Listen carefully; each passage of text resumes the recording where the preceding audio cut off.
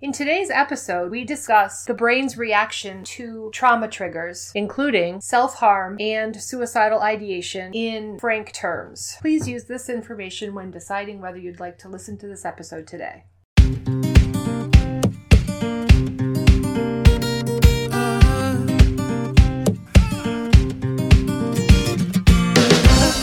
Welcome to You're Not Crazy, Psychology in Real Life with Dr. Kim Champion and host Malachi Champion, where we discuss how we are all more okay than we sometimes think or feel. Join us on a journey where we explore psychological concepts and apply them to our everyday lives. Hello everyone, welcome to another episode of You're Not Crazy with Malachi Champion and Dr. Kim Champion. I'm Malachi. And I'm Kim. Glad to be back. Yeah. Today, we're talking about a less entry-level psychological topic. Mm-hmm. So today we're talking about the window of tolerance, which, obviously we'll get into. It refers to, from my layman perspective as I understand it so far, it refers to levels of being triggered and how it affects our behavior in different ways. And we'll get into that. But first, how are you today, Mom? I am doing well. This episode that we are currently recording is going to be released in February. So happy birthday to Rachel. Yeah, happy birthday, Ray. But I'm doing well. I am probably a little over-caffeinated. I'm over-caffeinated too. It's going to be great. But I'm excited about this topic. I'm definitely not a anatomy and physicist or a... You don't mean physicist, you mean physiologist. I'm not a physicist either. True, but... But I do mean physiologist. I'm also not a brain specialist, but today we're going to focus... Would we call that a neurologist? We could call it a neurologist. We could call it other things too, like... We want to keep it appropriate here. No, haha. Like a neuroscientist, for example. Okay.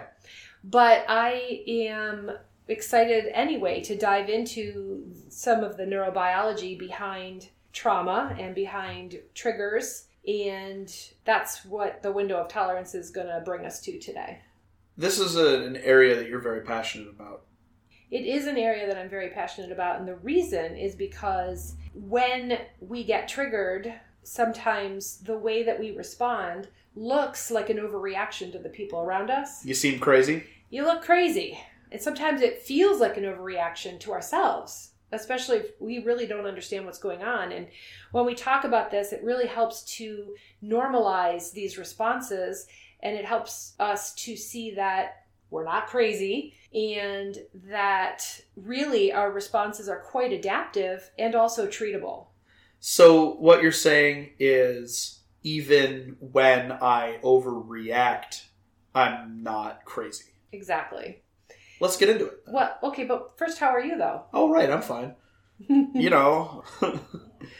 Life's a lot of work, and it remains kind of frustrating to be a creative where my creative endeavors don't make money, but that is the life of a creative, and I know that since I will keep going with it all, that it'll build up eventually. It is building, it's just building so slowly.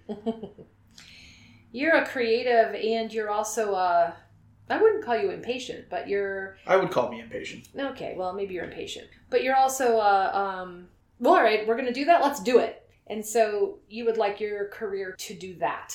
I jump into things with both feet, but when I jump into something with both feet, I like to be immersed quickly. Right. And so that's the problem here, is that I have jumped in with both feet, but I guess I'm still falling? I don't know, this metaphor is breaking down. We don't like this metaphor. Let's move on. We can go ahead and get into it if you're ready to do that. I am so ready. Let's do it! All right. All right. Yeah, exactly. So, let's start with just the basics of the neurobiology of trauma, which we have talked about before, at least in part. Yeah, a quick refresher. What are the basics of the topic that you just said that we need for window of tolerance?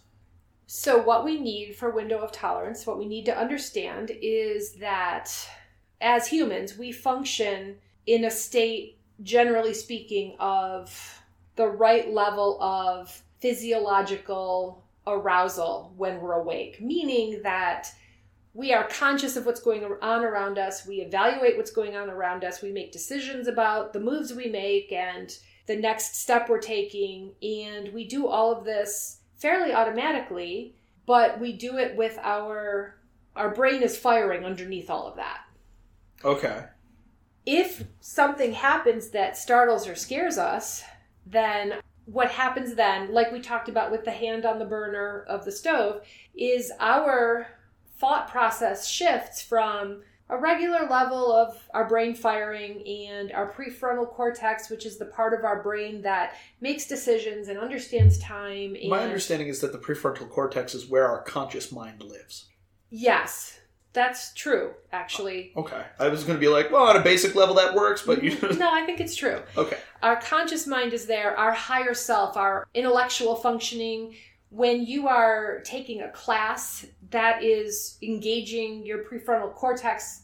Taking notes and making connections. And right. That's all the prefrontal cortex at work. Yes. It's where you have a concept of time. It's how you organize yourself. It is the part of your brain that needs to be functioning well to be able to write an essay. Like we said, with ADHD sometimes. I was going to say, I don't organize myself.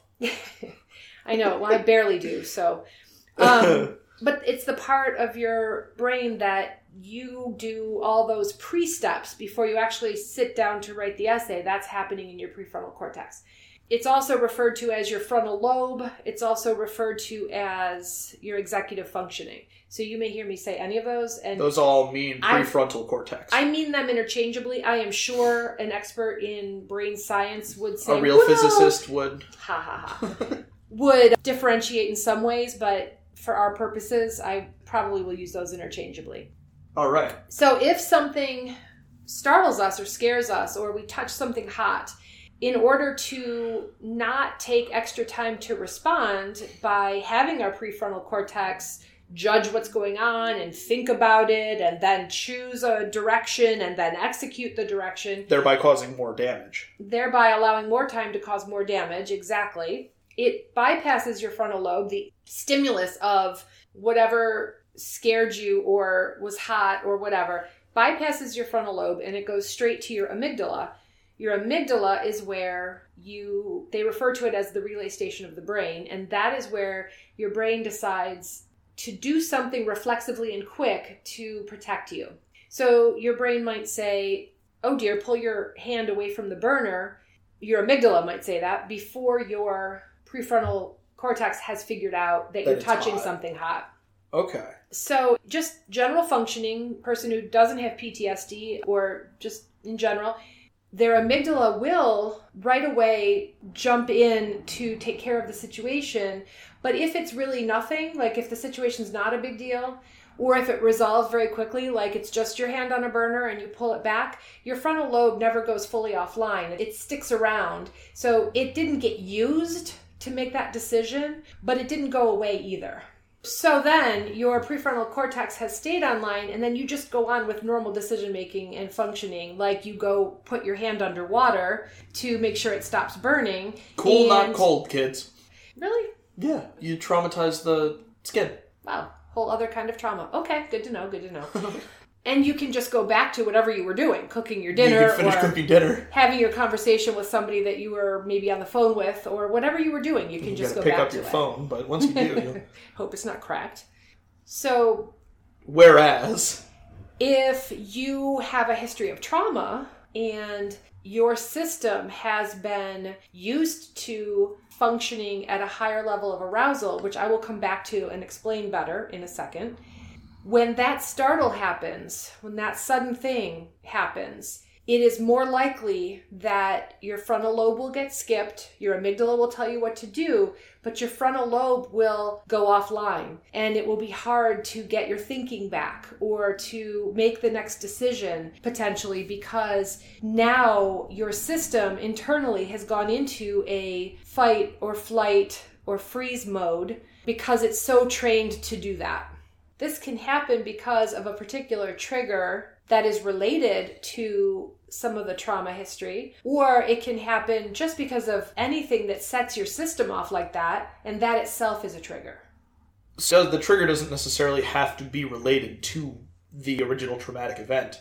The example, we got these big windows we're sitting right next to. The example of a startle is like an acorn blowing out of a tree and tapping against the glass really loud out of nowhere. It's a harmless startle, but if your brain is so used to protecting you when suddenly you're not sure if you're safe, then it doesn't reset itself as quickly. That's right. That's exactly right. Because that's why we're talking about this window here, is that when that acorn taps on the glass, then you spike. Mm-hmm. Our nervous system, which is our brain and our spinal column and all our nerve endings, it has to do with all of our sensory input. When we have any kind of input at all, our nervous system sends that input to the brain, and then somewhere in the brain, depending on what it is, it gets processed, evaluated, and it gets decided by your brain whether it's going to remember it or not remember it, use it or not use it, react to it or not react to it. And you need a certain amount of activation of your nervous system to carry that process out. When a person is chronically depressed, their activation of their nervous system is often very low.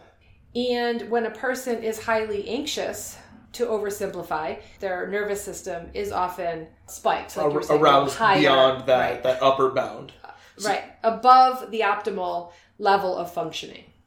So when a person has experienced especially chronic trauma, during the years of living through that trauma, maybe if they were abused as a child, for example, and they had an alcoholic parent and they never knew if the parent was going to come home drunk or not. They never knew if the evening was going to be just a quiet evening, right, calm, or whether it was going to be an evening where they needed to run and hide. That would leave their activation level generally fairly high because they're hypervigilant, they're watching, they're paying attention all the time. When this parent pulls in the driveway, do they look, when they get home from work, do they look like they're in a good mood or a bad mood? When they walk in, what's the first thing they do? And you learn as a kid, like gut level, viscerally, you learn to interpret these clues, and then you can settle down or not. But because you have spent all this time being in this hyper-aroused state, your system has trouble then learning how to modulate what level of where you should be activation-wise.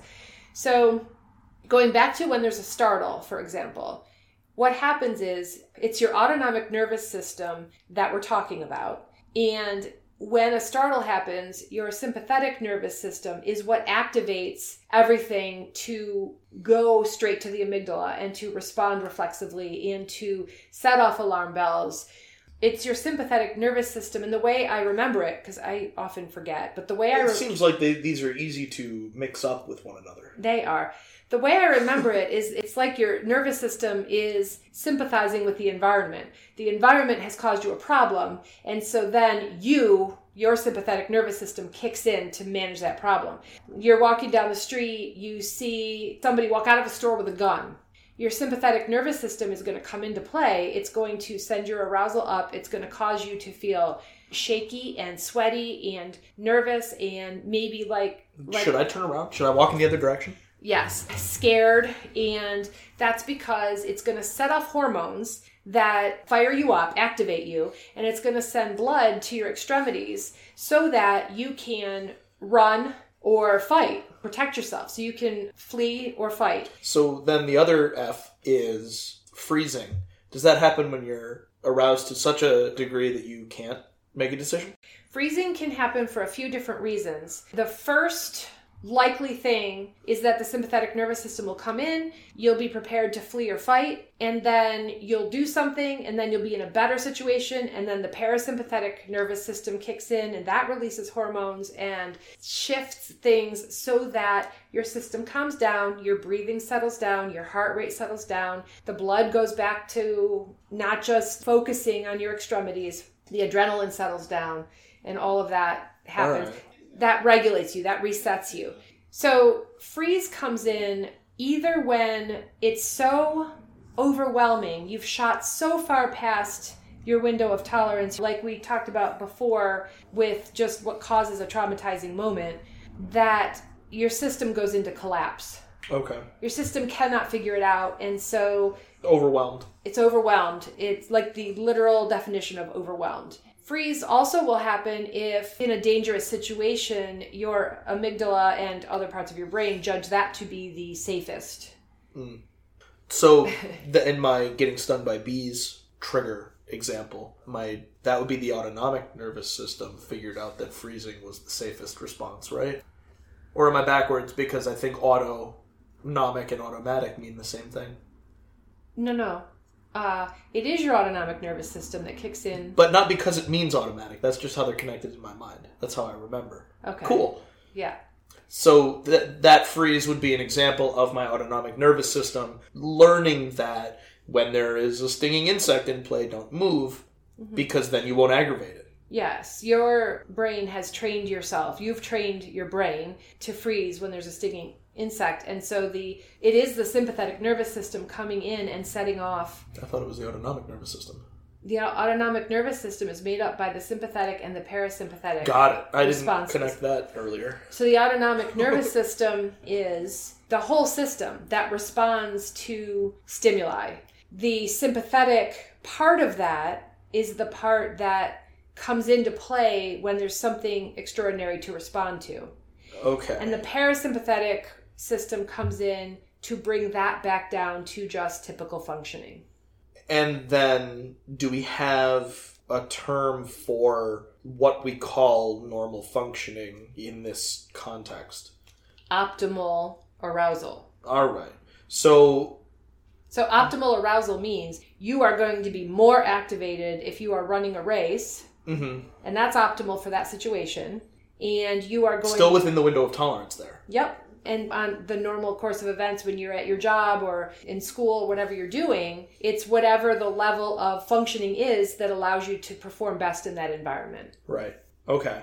So then the autonomic nervous system is the response team. The sympathetic part of the autonomic nervous system. Got it.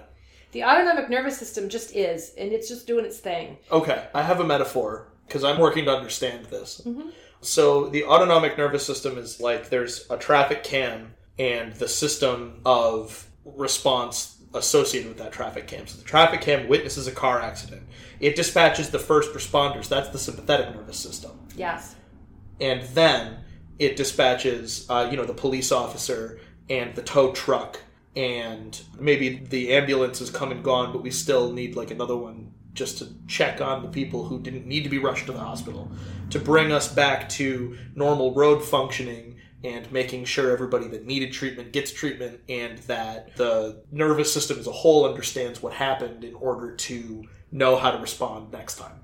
And the tow truck and the police officer are the parasympathetic. They work to return functioning back to normal. That could work. For our purposes here, that can obviously. work. The first part of it works really well. The sympathetic nervous system is the first responders getting there and assessing the situation. And then the parasympathetic, I don't know perfectly where that fits in the metaphor, but you have the right idea. Gotcha.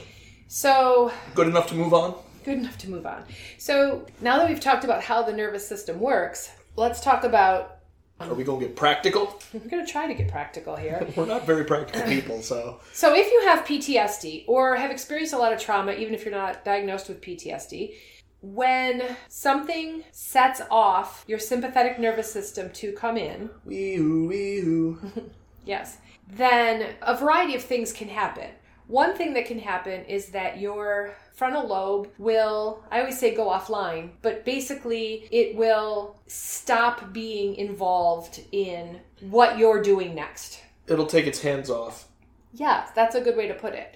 And that may be because of dissociating, which kind of, in a way, wraps your frontal lobe in a bubble. Or big old sheet of bubble wrap.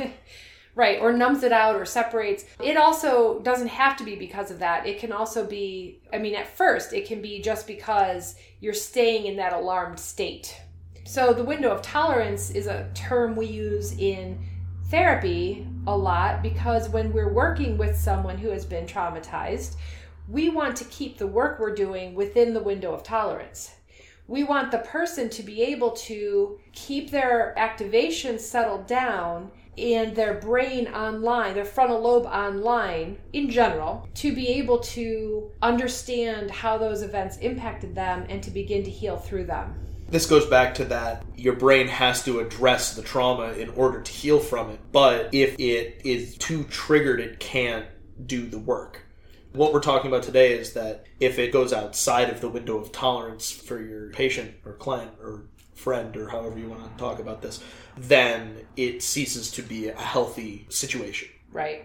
Okay. And it's very uncomfortable. What happens is... I believe that. So for the person who is outside their window of tolerance, it's distressing. It feels, especially if you're in a therapy session, you supposedly are safe. By definition, hopefully, you're safe. So it can feel confusing. It can feel distressing. It's upsetting because you can't get your thoughts anymore. Sometimes you can't speak very well.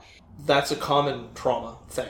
Yes, because part of the functioning that goes a little bit dark, goes a little bit offline, is Broca's area, which is the speech area of your brain. And so your speech you may get mute, like where you can't talk. I've seen people so dissociated that they really can't talk, and it takes a lot of grounding, gentle grounding, to get them to the place where they can begin to be in the room again and be able to talk.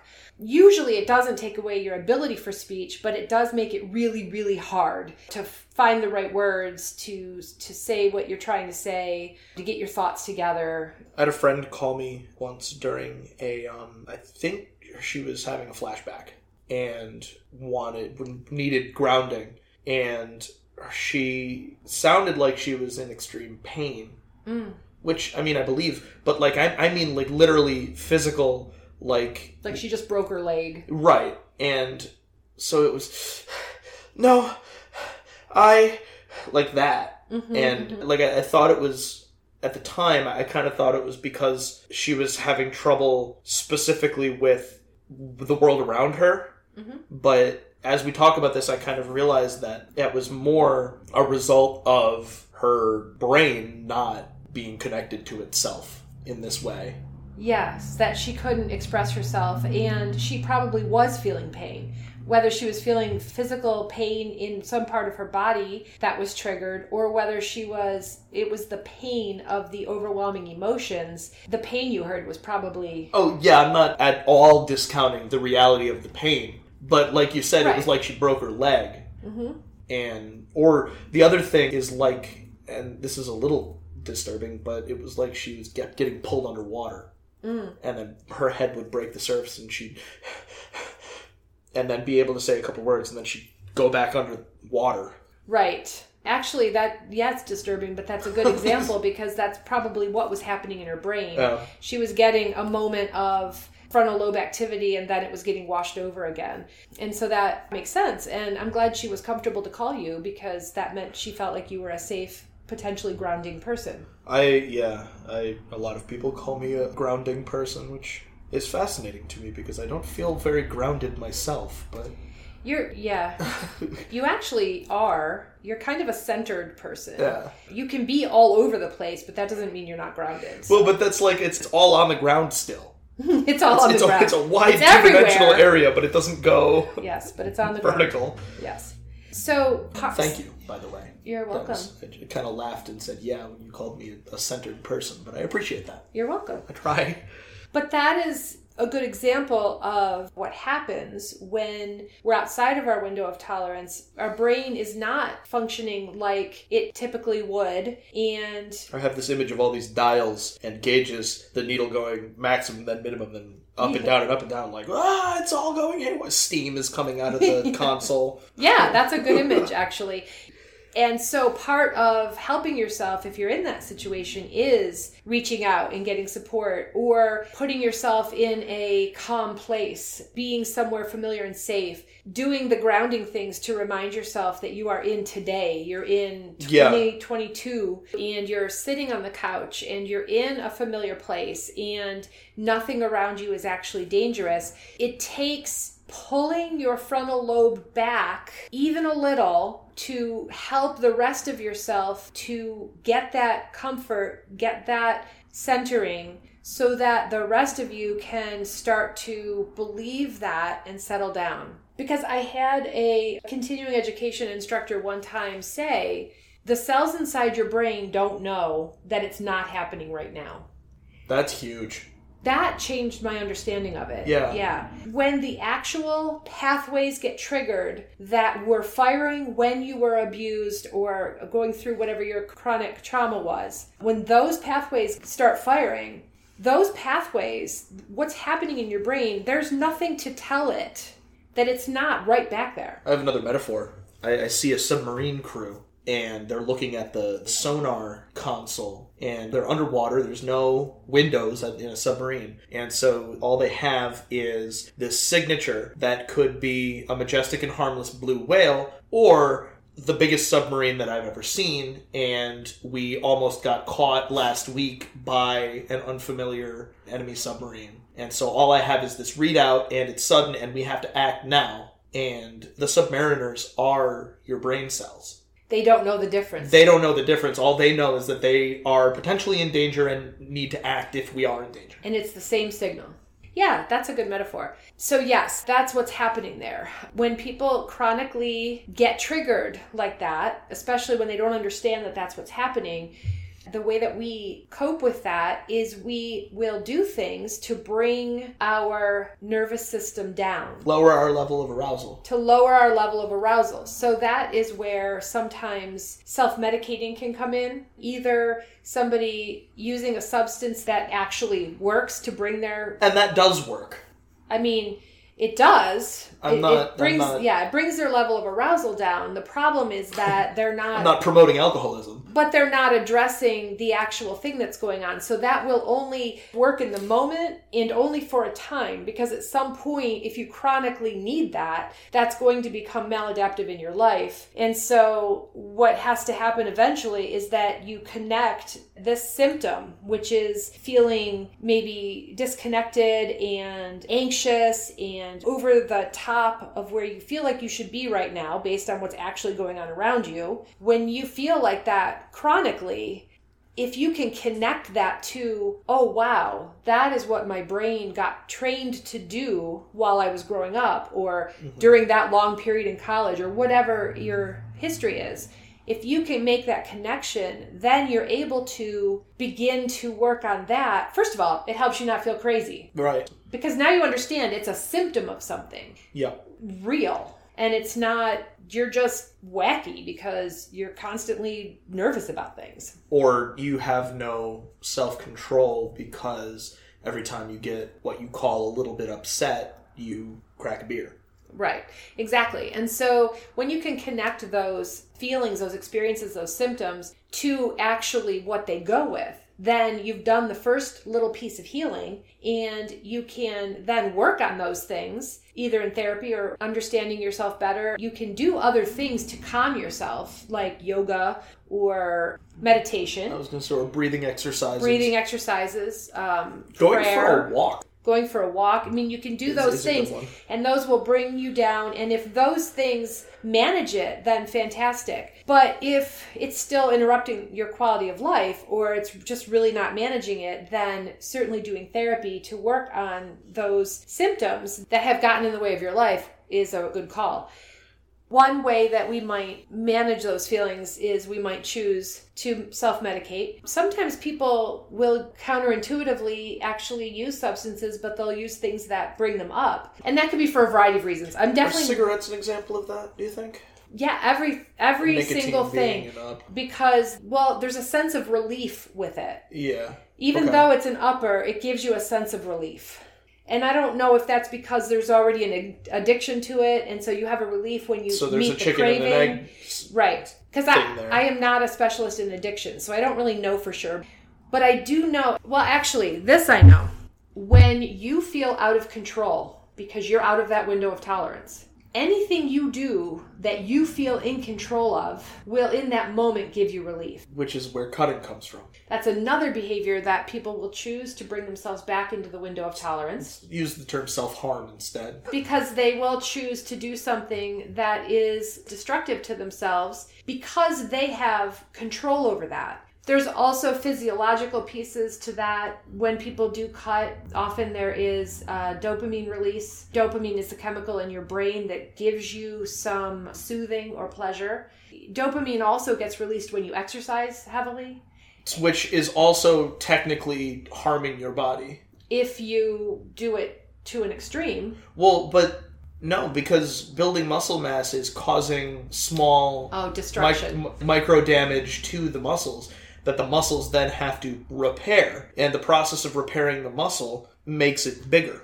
So it makes me think of a person I knew in college who confided in me that they had a history of self-harm, and that part of the relief of cutting themselves was the fact that they were able to, it was a problem that they knew how to solve. And so it allowed them to exercise control over their life. And this person did generally feel out of control of their own life, So it makes a lot of sense. Not only that, it creates a situation where they can perform self-care. Yeah. Too. So, that's a really good point. Yeah. You create a situation where you then may have to wash your wound and bandage it. Stop the bleeding. And, stop the bleeding. And internally, you don't feel like you can stop the bleeding. So if you create bleeding, you can stop the bleeding. So, which leads me also to suicidal thinking. Another way to exercise control. It is another way to exercise control. A lot of times, people who have been traumatized are suicidal because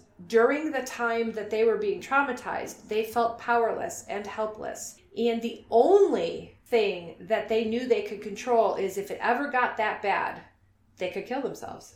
They always had that out.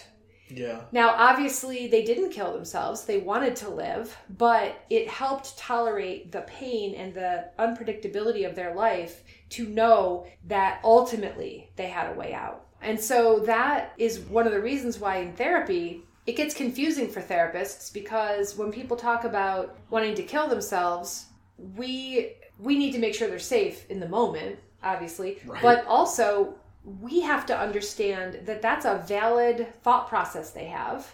Not because they should kill themselves, certainly, but because that was adaptive when it developed. And usually, most of themselves, they want to live. Right. If I had another exit, I would take it. Right. Any other exit, I would take it. And so now they're adults. Maybe they're in more control of their life as far as their environment is safer. The person who abused them is in jail, or they don't see them anymore. And so, right. But that suicidal thinking holds on. And again, it's generally just a part of them that needs to be validated and addressed as at one time protective, but no longer needed. And that's where, again, you have to help the cells inside your brain understand you're in a different place. We can let go of this now because we are truly in a different place. I see why you want to do an episode on parts. That's what you just touched on. And that's a piece of language that is so... It flies under the radar. Yes. And I think everybody has said, well, part of me wants to go to the bagel shop for breakfast, but part of me wants to go to the diner, and I just don't know what I want to do, what I think I should do. And that is a perfectly healthy person discussing that topic. They have two different desires, and they both exist. And they're equally valid. They're equally valid. Which is part of why decision-making is hard. But so that's, I guess, a little teaser for a future episode. Absolutely. That you've been talking about. Another good example of what you're saying with that is that to use an example that draws in a little bit less healthy and a little bit more healthy, because those were equivalent things. Right. Part of me wants to go to bed on time and exercise daily and be healthy and disciplined. That's funny. I have that part too. Several parts of me would prefer to stay up later than is healthy and do what I feel like doing and not exert myself to exercise. And so that is a battle. Those parts in me outnumber that first part as well. Notice I said it that way, yes. Right. So that's a battle I have, and both of those parts in me are valid, but some of that is healthier than other. And that's true for all of us. We all have that. With traumatized people, there's a little more dichotomy there. I was going to say there's more distance between the parts. There can certainly be more distance between the parts and a lot more complex layers to that. And that definitely would be a really awesome future episode. I think it would be enlightening and fun to talk about. Yeah. But that's not what we're talking about this week. No, and actually, we're kind of towards the end. So, do you have any questions for me? Can we touch briefly on what the opposite of excessively stimulated is? I don't think we've really covered that. We didn't actually talk about that. You said it at the beginning, it'll look like depression. So... It's kind of what you said. That's me extrapolating a bit. Right. The other way that being outside your window of tolerance can look is it can look like being very depressed. And it's called hypoarousal. It's where As opposed to hyperarousal. As opposed to hyperarousal. You're underneath the window of tolerance instead of above it. And that can look like very, very unmotivated, lethargic, sad, just no desire to do things, no hope, low energy. So, but a trigger can send you into hypoarousal as well? Yes. And will a startle ever do that? Or will a startle generally lead to hyperarousal? A startle could lead to an initial hyperarousal and then a quick rebound. A rapid decline. Into hypoarousal, like really quick. And that's because it set off your freeze response, your internal brain freeze response. And so your amygdala said, danger, Will Robinson. And it shut down. It shut things down. And that might be because when you were young, you learned that if you flew under the radar, if you stayed real still and quiet, if you didn't react to things, that was safer for you. Mm-hmm. So that would be one way that could play out. Another way it can play out is that you're in hyperarousal, where your sympathetic nervous system has kicked in because there was a startle or a circumstance. Maybe the person who hurt you appeared in the venue that you're in. You smelled that perfume. Or you smelled the street. Exactly. So something set off a response, and maybe you don't know how to modulate that. You don't know how to bring yourself back into your window of tolerance. And so you use a behavior that is maladaptive, like you go and drink a whole bunch or something. You can emerge from that maybe the next morning or whatever in a state of hypoarousal. You wake up the next morning depressed because it set off all these feelings. It was upsetting and it brings you down. And now I don't have the energy to deal with all of this. Right. And so that would be the other side, the bottom of the window of tolerance, or underneath the window of tolerance. Eloquently fake. I might be done with this. Are the coping mechanisms to bring us back within our window of tolerance for both hyper and hypoarousal roughly the same? Sometimes the same strategies will work. Sometimes there are strategies that are more specialized to one or the other. For example, if you are in hypoarousal and you're just very unmotivated and very low energy and struggling to pull yourself out of that. Got that generally depressive thing going on? Right. Something that you can do simple little things to just begin to shift what's going on in your brain firing, like change your position. Yes, going for a walk will help. A lot of times when you're that depressed, that's overwhelming. Like moving from the bedroom to the living room would be a better. But just getting up and going to a different room of the house, or watching something on YouTube or Netflix that is a little bit more engaging, that you don't just escape into. Maybe a wonderful thing on space exploration, so it makes you think a little bit. Like a trivia game show? Or it could be that, so that you're pulled into trying to answer the questions. Anything that's just the tiniest bit activating. It doesn't have to be a lot of effort, but that will begin to shift that. Video games are good for that too. Video games can definitely help that. With watching something on YouTube or Netflix or video games, what you have to be careful of is the monotonous ones that will just pull you into more meditative state. It's two types of media that makes you feel things and media that makes you feel numb. And so you don't want numbing necessarily right. And when you're already feeling numb. And you have to evaluate that for yourself. Yeah. How things affect you. When you are hyper-aroused, the stuff we mentioned a little bit before, we said taking deep breaths. We talked about getting outside and going for a walk, breathing, removing yourself from a situation, listening to calming music, listening to soothing music, listening to upbeat music.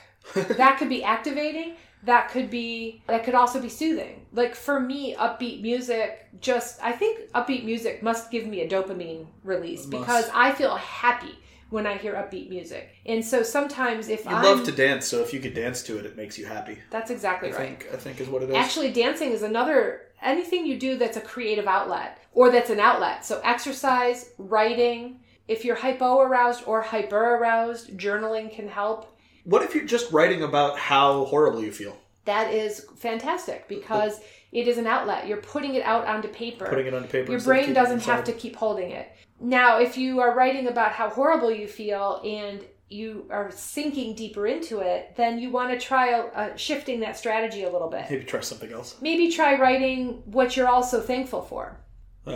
Maybe try writing how you felt the last time you felt good, if you can remember. Maybe writing the tiniest glimmer of positive that you may have felt that day. Maybe it was just the moonlight coming in the window at a certain angle and you thought, maybe that's it. But just anything to shift that. You can also write a short story about somebody with the emotions you're having. Or you can write something creative about anything with any emotion. Doesn't matter. There's a YouTuber who likes the film John Wick and watches it on bad days because when he's having a bad day, it makes him feel better to watch someone have a worse day than him. Okay. So, right. You got to know what makes you feel better. Yep. Creating visual art of some sort can help just simply because you're letting your brain do something other than focus on... Express itself. Right. And you're also firing different neural pathways than are firing when you are actively feeling sad or low. So those are all ideas for things that you can try to help yourself feel better. And even if we didn't mention it, what you're thinking of right now, give it a try. Exactly. If it's healthy, if it's healthy, I can't help saying that, but yes, give it a try. You are the expert, so... And actually... Go to our Facebook page and give us your ideas. Yeah, send them in. Give other people your ideas by putting them on our Facebook page. We would love to hear from you. So, what should I do with this information on window of tolerance? How can I apply what we've discussed to take care of myself out in the world?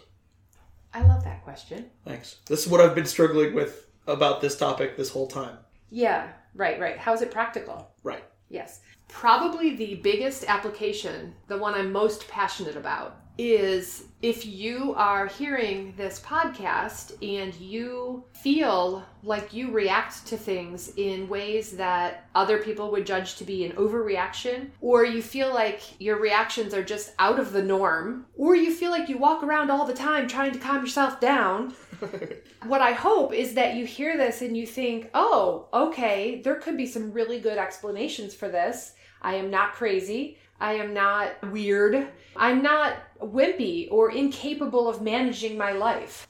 I simply have neural pathways that are getting stimulated that set off my nervous system, that activate me, that then drive behaviors that aren't good for me. We use relationships sometimes in unhealthy ways to calm ourselves down. Yeah, as self-medication. Right. So like constantly only helping someone else and pleasing them and doing everything for them and shutting off anything we might need or want or feel. So that might be... I've dated people like that. I'm sure. I love being the center of attention, but like there's a point after which it's like, wait. Right. And also, could I do something for you? Maybe at some point. Just at some point. Right. And so... That's another example, but if you're a person who does that, puts themselves beyond last, like way, way last in any relationship, on the one hand, awesome. You have a big heart and... There's a lot to be said for a selfless heart. So much to be said for that, and I'm glad you're loving, and looking into this will not make you lose that. However, there are healthy ways to do that, and on the off chance that you're doing it in a way that is destructive to you, it's good to check into. My biggest passion is for people to connect that these things may be related to a history of chronic trauma or chronic stress that they would benefit to look at, evaluate, go get therapy, and free yourself up. Get free from feeling oppressed all the time by feeling activated and nervous and feeling like you're not coping well or like you're reacting weirdly to things. Get freed up from that. Well, cool. I didn't fully grasp your vision for this topic until about halfway through this discussion, which I think is emblematic of how much you know about this stuff. I because I've spent like most of my life learning what I can from you, because I find your field absolutely fascinating. Partially because I write characters, and so I like understanding the different ways that people's brains work. Partially because I grew up here and you talk about it, and so it's just part of my life. But then also because there is something basically fascinating to me as a person to learn about how people think. But so even though I've learned what I can from you and from some other sources throughout my short to medium length life here, I just went into this trusting that we could make this relevant in the ways that we have made past episodes relevant. And I feel profoundly that we did. So I'm really excited about that. Good on you. Well, thank you. Thanks for trusting me. Yeah. And thank you all for listening. You're why we do it. And as always, please send in your questions and your coping mechanisms. And so hit us up. Give it a try. Yeah, we would definitely love to hear from you. And we would love to also hear any topics that you're interested in. Obviously, trauma is my passion. And I think I could do 20 more episodes on various aspects of trauma. Sure, we will. But if there's a certain part of trauma you want to hear more about, or if there are other topics entirely that you want to hear about, we would love to know that. Speaking of which, do we have any user questions this week? Actually, we might have one. We do. We have one. Where is it? Recorded. Oh, right. So before we wrap up, one of the things we want to do on the show is we want to interact with you guys. And if you guys have questions and things, we want to respond to those. Because this will be way more fun if it's a dialogue rather than a dialogue. Hold on. A monologue? Two monologues put together? Right. This will be more fun, I think, for everyone if we correspond rather than just airdropping our dialogues at you. So I had a friend, when I told her that one of the things that we wanted to address was the more pop psych type stuff, and to help sort through the values of things like that, she said, well, the two pop psych things that I think I see people rely on more heavily than probably they should are the Myers-Briggs and the 5 love languages. So I wanted to just briefly, obviously we could do entire episodes on both of those, but I wanted to just briefly ask you kind of what you think of the specific example that she used for the, I think it's MBTI is the Myers-Briggs type indicator. Type indicator. I couldn't remember what TI stood for, other than Texas Instruments and the calculator name, but that's neither here nor there. I wanted to ask you what your thoughts on like companies asking for your MBTI results with applications, and I imagine that there are dating sites or people who avoid certain personality matrices when looking for a partner. Yeah, I agree that those may be over-relied upon in certain circles. There is research that shows that the Myers-Briggs type indicator and a couple of other assessments like that are reasonable tools for employers, but they shouldn't be used rigidly and in a vacuum. The thing that strikes me about a tool is that it's part of a kit. Exactly. It should be used as part of a more comprehensive, same way that psychological testing, when you test for diagnosis and psychoeducational assessment and all of that, you don't take anything in a vacuum. You look at the whole picture with a broad variety of tests. So for employers, I think it was a podcast I just listened to about the MBTI and I got confused because there's a test called the MMPI also, which is the Minnesota Multiphasic Personality Inventory. I've never heard of that one before. That one's a diagnostic instrument. The Minnesota one? Yeah. Although employers have used the MMPI too, but that's a whole other thing. So there is research substantiating positive results, and it's in the field of industrial organizational psychology. That is a fascinating thing that I've never heard of. Industrial organizational psychology? Yes. Uh-huh. That is a field where they study how to organize industries based on how people is. Yes, they consult with corporations, they help with hiring, they help with culture change within a corporation. They do all kinds of very fascinating things, actually, on the organizational level. So there is evidence for that being positive to use it. You just shouldn't have 10 people apply for a job, give them all the Myers-Briggs, and then pick one based on their matrix. Like, that isn't... I think the keenest thing you said was it is a tool, not a magic bullet to instantly understand a person. Exactly. And so the misconception is that the MBTI will unlock all the secrets about a person's... Right. Everything. Yeah. Personality. Right. Drives, strengths. All of that. And there are a lot of people who have really educated themselves on the MBTI. Keep doing that. Because the other one is more something I've spent time on in my training. Oh, okay.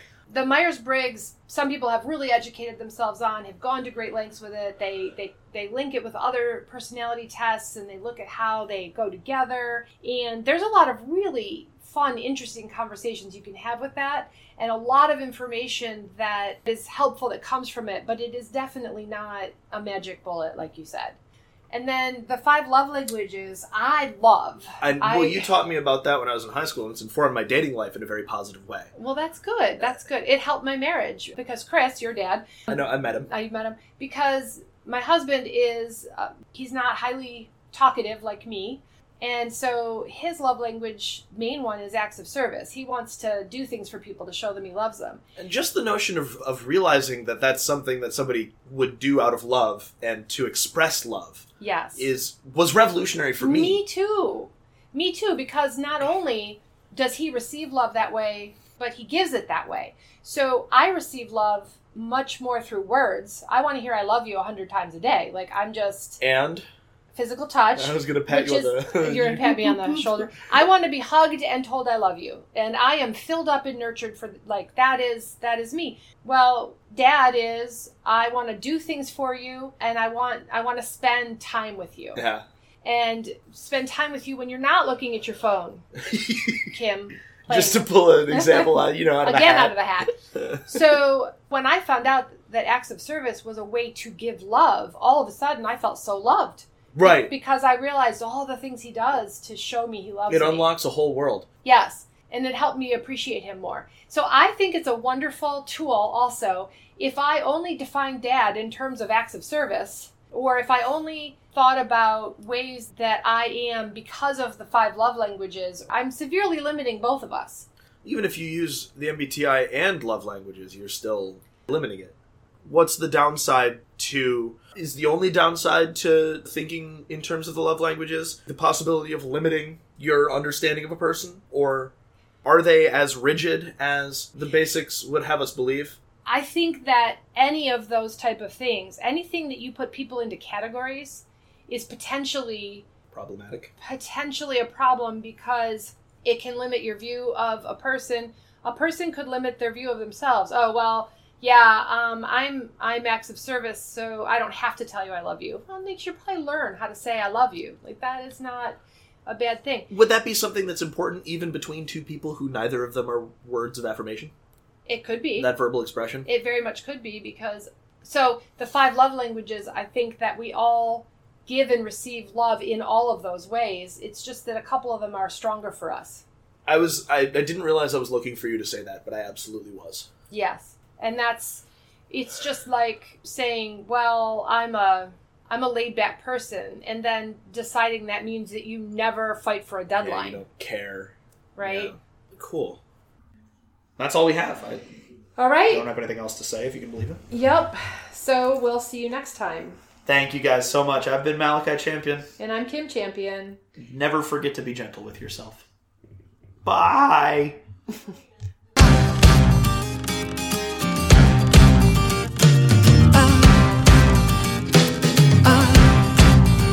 Thank you for joining us for this episode of You're Not Crazy, Psychology in Real Life. We hope that you enjoyed it and maybe learned something along the way. Look for us on Instagram and Twitter at You're Not Crazy PC. We'd love to hear from you. Crazy, I know it's just much easier. Let it go, just quit, but without lies. Only know what expects me to make it. Say quick, give up, let it go, don't talk. But I just sit there and smile. You can keep on better quit, that's right. I'll turn around and wave goodbye. You're Not Crazy is produced for entertainment and educational purposes only and is not intended to be psychotherapy of any type. No discussion, commentary, words, or suggestions are meant to be construed as therapy, intervention, diagnosis, or as constituting a therapeutic relationship. If you feel unsafe, suicidal, homicidal, or in danger of harming yourself or others in any way, please seek therapeutic or crisis intervention through medical or mental health services in your area or call 911.